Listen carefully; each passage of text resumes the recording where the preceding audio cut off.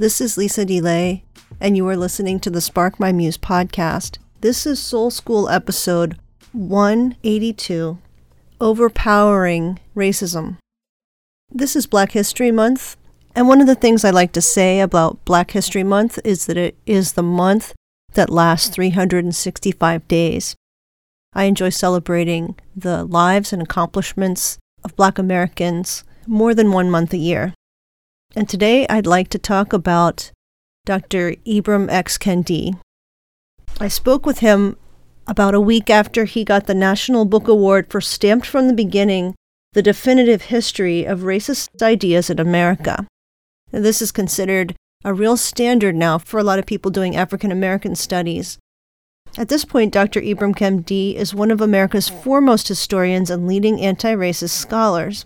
He is a #1 New York Times bestselling author of 7 books, and he is the Andrew W. Mellon Professor in the Humanities and the founding director of the Boston University Center for Anti-Racist Research. He is a contributor at The Atlantic and a CBS News racial justice contributor. He is also the 2020-2021 Francis B. Cashin Fellow at the Radcliffe Institute for Advanced Study at Harvard University. In 2020, Time magazine named him one of the 100 most influential people in the world. In his book, Stamped from the Beginning, as well as his other books, How to Be Anti-Racist, he helps us understand that in the United States, racism is baked in. And that means that there is a preference, and there's policies, and there's systems in place that benefit people who look white. So all of us, no matter what color we are, no matter our background, have to do things purposefully to not behave in racist ways that are part of the default setting.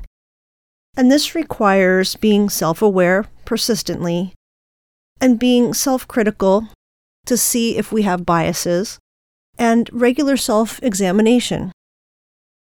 And while it might be helpful to protest for Black Lives Matter and protest for better treatment from police officers, a redistributing of funds to protect communities and have them run in ways that are safer for everyone, to correct the injustices of the justice system and the way prisons operate in this country, protesting is good, but Kendi says it is not a long-term solution. Today I want to read a little bit from his book on page 510, 511, to talk about what he means by this. Before I read this, I want to mention that I will post a link to our conversation about Stamped from the Beginning, and I hope that you go and check it out, as well as the other books he's written. You can support what I'm doing by going to patreon.com/sparkmymuse. And when you contribute, that helps cut the cost of my production. He begins this way. Anti-racist protesters have created positions of power for themselves by articulating clear demands and making it clearer that they will not stop, and policing forces cannot stop them until their demands are met. But protesting racist policies can never be a long-term solution to eradicating racial discrimination and thus racist ideas in America. Just as one generation of powerful Americans could decide or be pressured by protests to end racial discrimination, when the conditions and interests change, another generation could once again encourage racial discrimination. That's why protesting against racial power has a never-ending affair in America. Protesting against racial power and succeeding can never be mistaken for seizing power.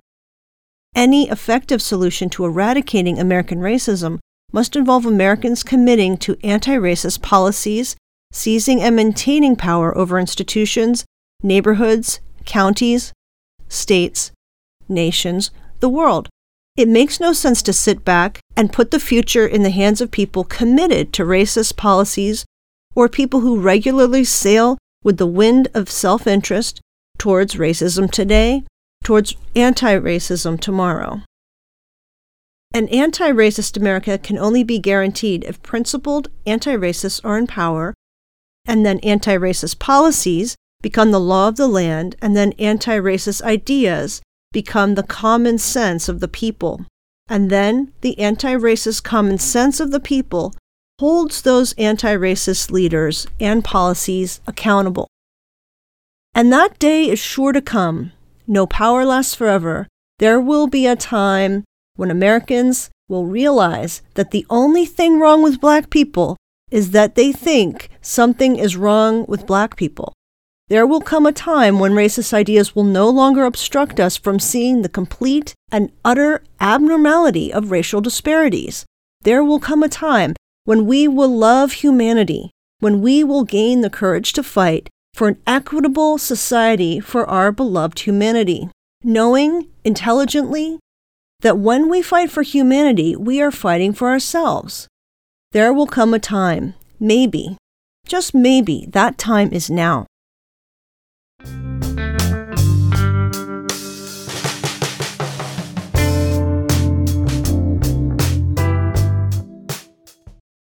I'll just add to that sometimes when we talk about seizing power, some people might start to get jittery. But what we're really talking about is an active and vibrant democracy, where everybody has a stake in the democracy and a seat at the table to affect change that actually makes a difference in people's lives. Only very recently have women even been able to come into politics.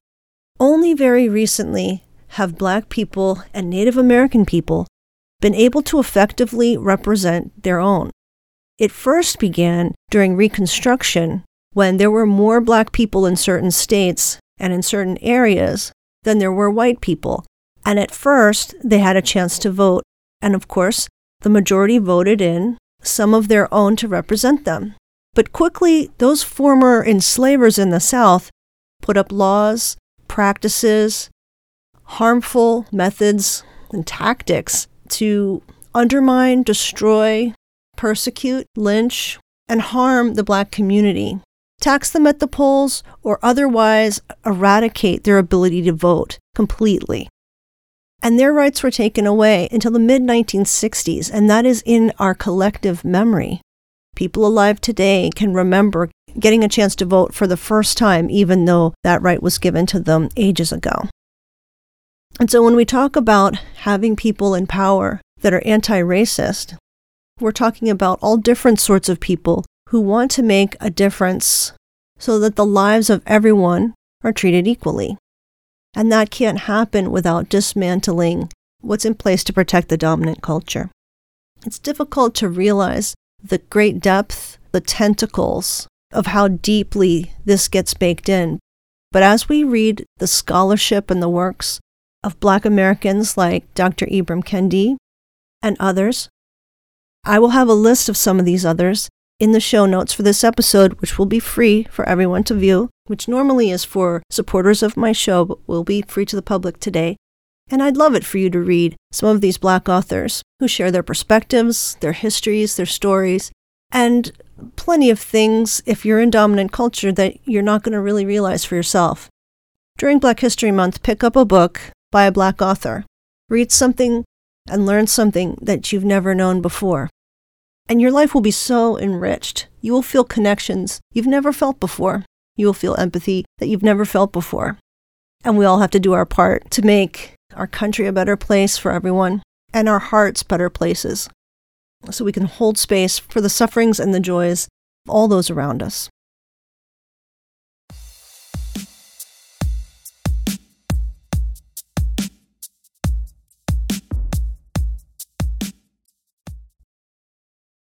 I also want to remind you that this month we have a special book that a bunch of us are doing at the same time called Subversive Stillness, an anti-racist devotional guide for the everyday believer by Robert J. Monson. Each day we're reading a page of this, and I am posting my notes and reflections, and other people are posting theirs too on Twitter with the hashtag SUBVSTILL, an abbreviation for Subversive Stillness. On March 3rd, Robert will join us live for a discussion. We can ask him questions and we can discuss the material in the book. And you can get a digital copy of the devotional today if you go to subcultureinc.org and look under their publications page. This is a beautiful book written by Robert that opens us up to the foundations of rest, education, empathy, and it's a beautiful way to begin that work that begins inside of dismantling what is racist first in our lives and then in our surroundings. Thank you so much for journeying with me this February, which is also my birthday month. My birthday is February 23rd. And if you'd like to send a little birthday gift my way with some support for the show, I would be very happy with that. Join me next week for a guest episode that you will love. And thank you so much for listening.